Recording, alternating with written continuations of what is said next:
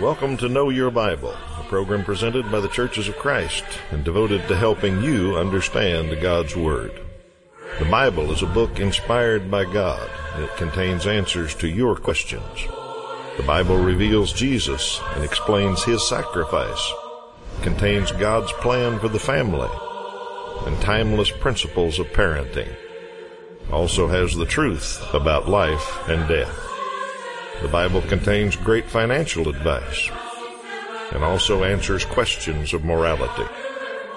Join us as we look for answers to your questions and help you know your Bible. Welcome to Know Your Bible. We're glad you come back this week and ready to study the Bible with us. If you're not a regular viewer, let me give you a quick introduction to what we do. We answer Bible questions in the hopes that we know our Bible a little bit better at the end of 30 minutes. You'll notice there's a phone number and a website at the bottom of your screen. Use those anytime you want to. Get in touch with us. Tell us what you'd like us to talk about, and you direct the program. That's the way it works. So we get a lot of real detailed questions. We get some general doctrinal questions. We get questions about life. What's the Bible say about this family situation or this thing at work? And we try to find Bible answers for you. So that's what we do, and we just try to answer as many as we can each week, and that's all we do on this program. So stay tuned, and we'll try to answer some questions for you. When I say we, I mean me, Steve Tandy, and my partner, Toby Levering. Good morning, Toby. Hi, Steve. Glad you're here, and both studied up a little bit here and see if we can answer some of these right. But we always start with one for our viewers, so let's give you one. Who asked for Jesus to do his first miracle? And we'll give you the answer to that at the end of the program, see if you know. And let's see, Toby drew the first one, so you get to kick us off today. Question about one man with two names. Where does it say in the Bible that God changed Saul's name to Paul? Well, if you read any of the New Testament for even just a little bit, past the Gospel accounts, it will be hard to miss the influence of a man named, mostly known as Paul. However, Paul, his original name, the name by which he was known in the church, in the early church, started out as Saul. Saul was a righteous man. He was a Hebrew. He was a Pharisee. He'd been trained in the law. He knew the law, and he was very zealous for the Lord. And he, I think, sincerely was trying to always do what was right. And when Christianity began, and as the church began to spread, he saw that not as something of God's doing, but he saw it as a threat to Judaism, as something that was really anti-Judaism and was teaching things and detracting from the law and so forth. And so Saul, I think in all sincerity of heart was doing what he thought was right. I'm not saying he was right, but he thought he was. In Acts chapter 9, we read the story of his conversion. Now, this will not be on the screen, but I'll just read part of it.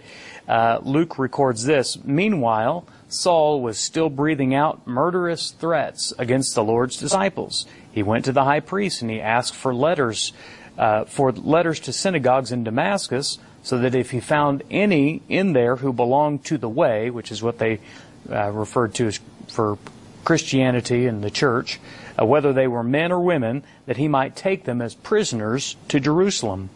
As he neared Damascus on his journey, suddenly a light from heaven flashed around him, and he fell to the ground, and he heard a voice say, "Saul, Saul, why do you persecute me?" "Who are you, Lord?" Saul asked. "I am Jesus, whom you are persecuting," he replied. Well, the account that Luke gives us goes on to tell us of the conversion story of Saul.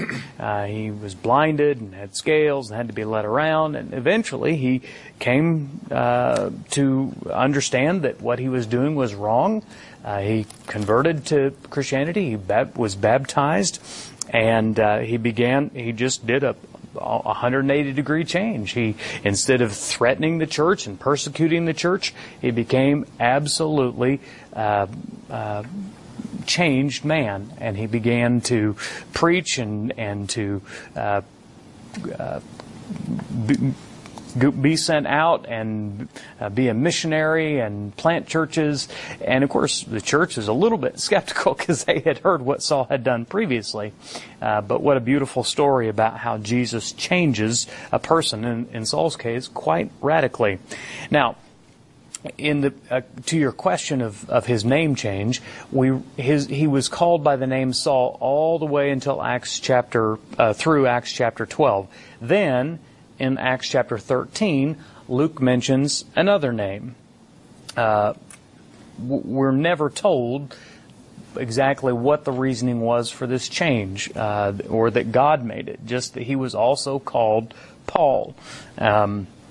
Paul was a Roman citizen, in addition to all of his other qualifications. This Paul may have been his Roman name, was one theory.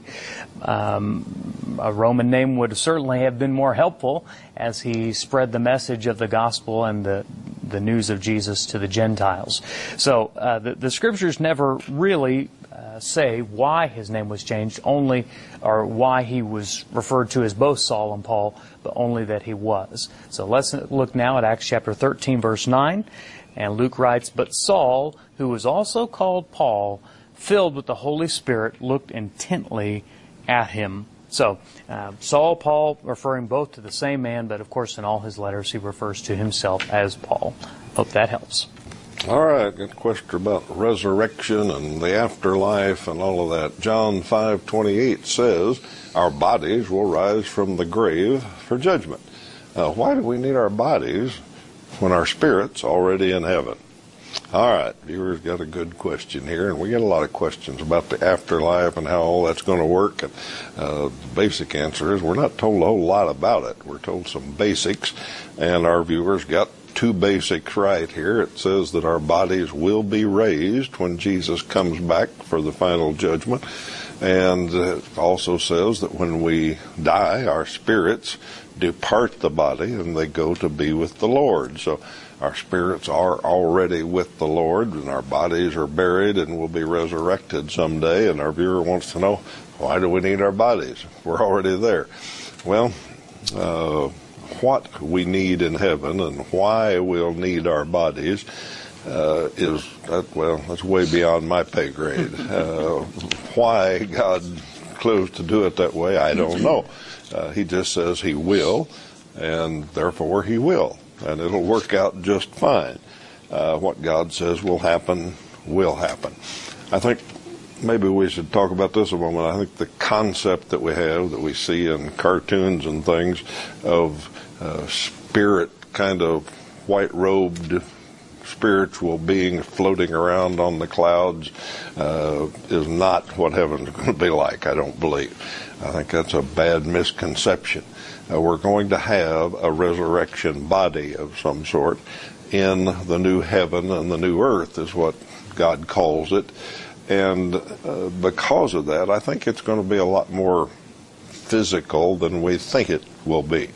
Understand that God made the earth for the benefit of man and the pleasure of man. When it was originally created, the garden was a perfect place.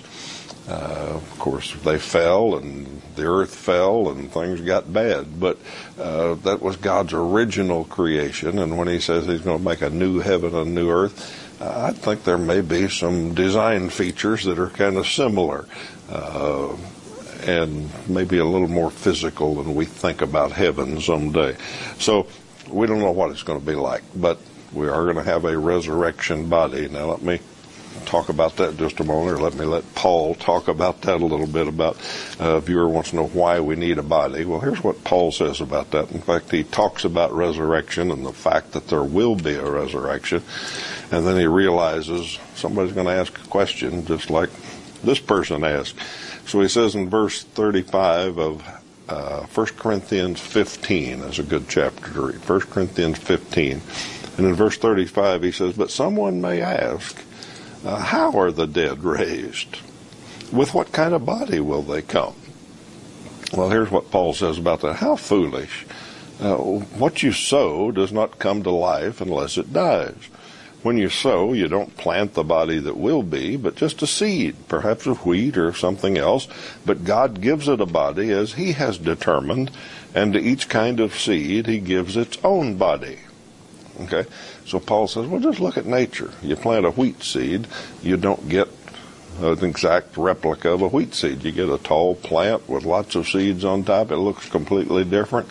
You plant an oak seed, and you get something completely different. So he says that about nature, and then down in verse 42, he says, so it will be with the resurrection of the dead. The body that is sown is perishable. It's raised imperishable. It's sown in dishonor. It's raised in glory. It's sown in weakness. It's raised in power. It's sown a natural body. It's raised a spiritual body. So everything we know about the resurrection body is right there. It's going to be different. It's going to be fit for a spiritual world. The body that we have is fit for this physical fallen world, and we're going to get a resurrection body that's fit for our heavenly domain. So it'll be different. We're going to need it for some reason, and God's going to take care of all of it. I think it's going to be more glorious than we can possibly imagine or conceive of. So looking forward to seeing you there, and I think we'll recognize each other too. I don't have much proof for that, but I think we will. It's going to be good, Yeah. however, whatever it is and however it works. So, simple question a viewer wants to know, is infant baptism necessary? Well, my assumption as you ask the question is that you mean, is infant baptism necessary for salvation? My answer to that is no. Baptism is something that you do in response to, in obedience to Jesus, to accept the free gift of His grace. Baptism is a person saying, I believe Jesus, I trust Jesus, and I'm going to obey Jesus. And it's part of one coming to Christ and saying, yes, I want to take that gift and be a Christian. And that's a good thing. But an infant, you can technically could baptize them, although technically speaking, most people sprinkle them, which is not baptizing them.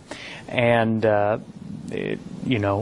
there's a couple of different viewpoints on that. One is if you're a parent doing this as more of a dedication, to say we want to raise this child to know the Lord and fear the Lord and raise him or her in a Christian home, that's fine to do, and that's okay to do. But if you're doing it as a part of their salvation, or doing it, the reason that some churches practice infant sprinkling or sprinkling water over infants' head is because they believe in the doctrine of original sin. That is the doctrine that that human beings are born sinful and born in sin. And we don't subscribe to that creed or doctrine on this program. We believe that God creates all people and creates them in His image, and that God doesn't create sinful beings. Now, we believe eventually all human beings will fall into sin and make the choice to sin. We understand that, but we don't believe that children, that babies are born in a sinful condition. So,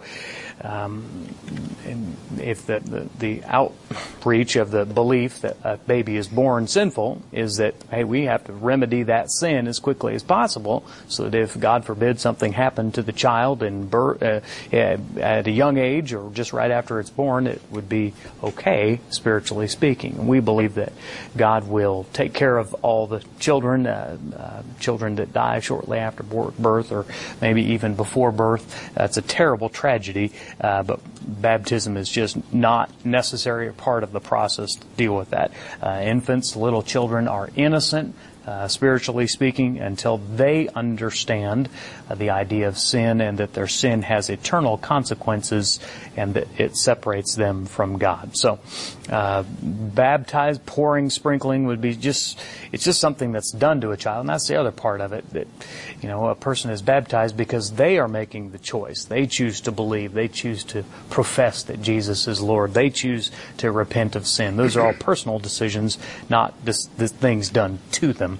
And so that's another reason infant baptism is not necessary. Acts chapter 2, verse 37 and 38, the day of Pentecost, Peter preached a sermon, and their response to it led Peter to tell them to do something. When they heard this, they were cut to the heart and said to Peter and the rest of the apostles, "Brothers, what shall we do?" And Peter said to them, "Repent and be baptized, every one of you, in the name of Jesus Christ for the forgiveness of your sins, and you will receive the gift of the Holy Spirit." We understand that was a personal decision that they made and that they had to choose to make. And of course, infants are not able to have faith. They're not able to make such decisions. Most of the time, they're not able to profess Jesus, and so neither do they need to be baptized. So, hope that clarifies. Okay. You mentioned that a lot of people, or some people, may do an infant baptism ceremony as a dedication and saying, we want to raise this child right and in the church and in Christ and all that. And yes, it's certainly a good idea in some ways. A lot of people do that kind of dedication or commitment ceremony without any water or sprinkling or anything like that, which is just as effective or more effective, because the focus then it's really on the parents saying, we have this new baby and we want the church to pray for us. Right. We want help in raising him, and it's a good symbolic thing. Adding the water part to it gives a lot of people the wrong idea. Yeah. Do think, like you said, that okay, this is somehow changing the child and all that. Right. It doesn't. So probably a simple dedication or commitment ceremony would be probably more effective in some ways. And it's good that parents are thinking in that way, that they're thinking spiritually about that child at a young age. Yeah. And as long as the child understands that, when you were born, we committed you to the Lord. Kind of like Hannah did, except maybe without giving him away. All right, let me take this moment to talk about a good way to study the Bible. We've got some courses that we think are great ways to study the Bible, and they're good tools to get you started in a Bible study. If you're not a regular Bible student, you see 8 lessons here on the screen. It's our opening course, and it's real basic. It starts with the Old Testament and the New Testament, so you know the difference between those two big parts of your Bible. Then we've got some more advanced courses that take you into much more detail of certain parts of the Bible, and when you're done with all our regular courses there, you'll know a whole lot more about the Bible. We've added some other courses that'll keep you busy for a long time if you want, and you can actually do these online also. You don't have to go through the mail and wait for your graded lessons to come back. You can do them instantly on your PC or tablet or phone and study the Bible that way. So there's a special website there. Use that and connect with that online Bible study. However you want to study the Bible, we've got some ways to help. So use our phone number, our website, or that special website, and we'll get you started studying the Bible. You'll know some more about your Bible. All right, got a question we get every once in a while because it's kind of a thing that we don't understand. Viewer wants to know, what's the parable about old and new cloth and old and new wineskins mean? Well, let me set the stage a little bit. That's found in Mark chapter 2, and the context is Jesus had been asked about fasting. His apostles were following him around. His disciples were not fasting. And some people said, hold on, how come your followers aren't fasting? And Jesus said, well, it's not time. They've got me with them. Why would they be fasting? When I'm gone, they'll have time to fast. His point was, I'm the Lord, I'm with them, and nothing to They got me constantly. They can seek me anytime they want. They don't need to go through the process of fasting. So after he had answered that in Mark chapter 2, he said this in verse about 20, 21 somewhere. Let's look at the last part of this passage, Mark chapter 2, 18 through 22. I see I've got 8 wrong there. It's Mark chapter 2. He said, "No one sews a patch of unshrunk cloth on an old garment. If he does, the new piece will pull away from the old, making the tear worse." And then he goes on and says, "You don't put new wine in old wineskins." Well, if you lived in those times, well, the sewing one we understand today. I don't know if people patch clothes anymore or not, but people used to. And if you put a piece of new cloth on an old garment, when you wash them the next time, the new part will shrink and the old part's already shrunk and it'll look bad. So Jesus knew that. And in the old days, when they put wine in a wineskin, a goat skin or something to hold it, new wine ferments, it expands, it gets bigger. So if you put it in an old, dried, crusty wineskin, it'll blow the wineskin up. So you put it in new wineskin, and it goes together. Well, that's a long way to say what Jesus was saying. Jesus said it doesn't fit. Old cloth on new cloth doesn't fit. New wine in old wineskins doesn't fit. Fasting while the Lord is here doesn't fit. So that's all he's trying to explain to them, that this just doesn't go together. And when I'm gone, then my followers can fast. All right. A person asked the question about, I heard, and we always got to be careful with I heard. I heard that the Bible says it only takes 2 people to make a church. Is that true? Well, not exactly. Now, I'll be quite upfront. I mean, there may be people watching. It may be part of a very small church, maybe just a few people meeting, and maybe in theory there's a church out there with just a couple of people left. There are situations like that, but where the Bible speaks about this is not exactly talking about church size or church attendance. It's a misunderstanding, I think, from Matthew chapter 18, verses 18 through 20. And Jesus there is speaking, and he says, "Therefore, whatever you bind on earth shall be bound in heaven. Whatever you loose on earth shall be loosed in heaven. And I say to you, if 2 of you agree on earth about anything they ask, it will be done for them by my Father in heaven. For where 2 or 3 are gathered in my name, there I am among them." Now, if we back up just a little bit and understand that Jesus is speaking to the apostles, and no doubt as Jesus would send them out, as Jesus eventually would leave them, and as they would be left to start and establish and spread and grow the church from Jerusalem to the ends of the earth, they were going to have times where they had to make decisions and do things, and they needed some way of doing that. Jesus is saying, basically, when you're in agreement, when you're together, I'm with you in that. So I'm entrusting these things to you.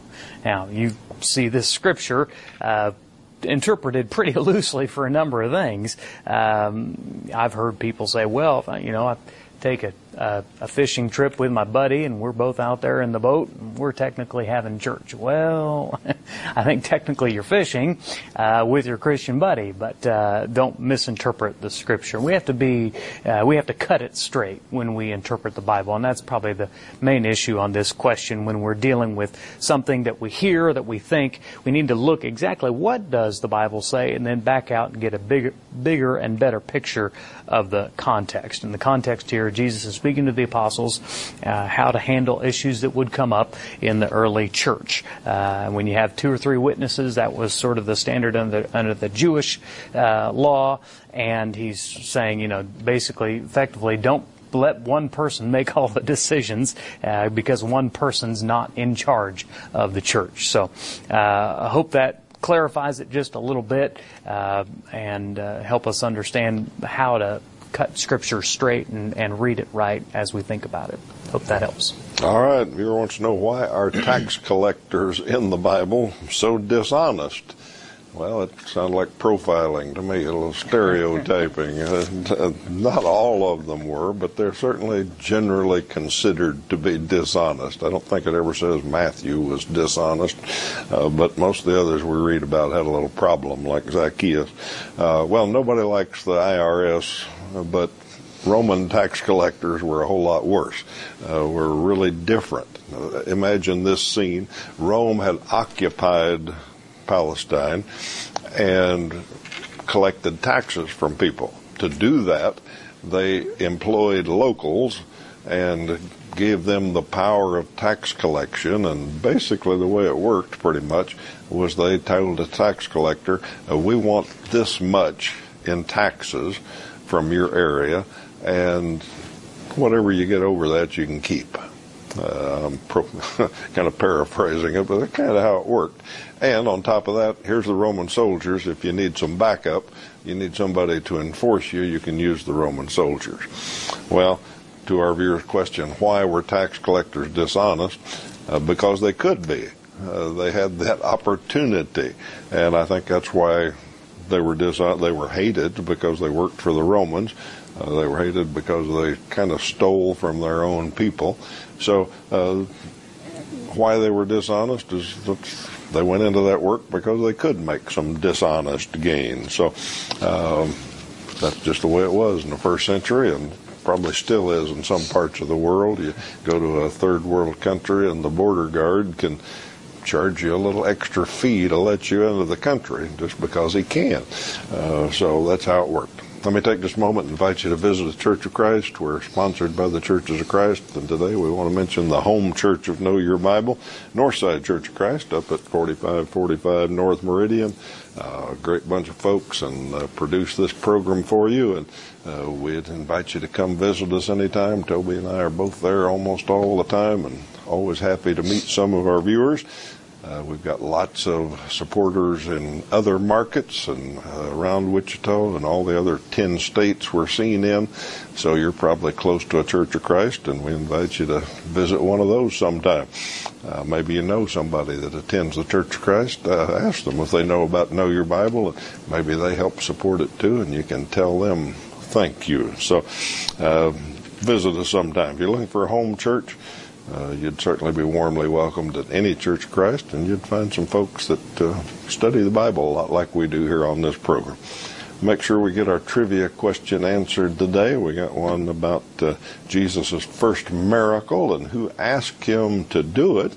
Kind of a unique one. Of course, his first one was unique, but this one was unique because his mother Mary did it. They were at a wedding, you remember, and Mary looked around and saw that the host was running out of wine, and asked Jesus to take care of that. So Jesus handled it, although he explained really not time for this yet.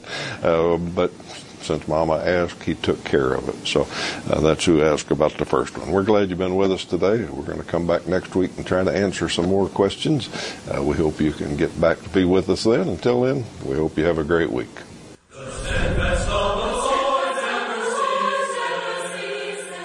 Know Your Bible has been presented by the Churches of Christ in your area.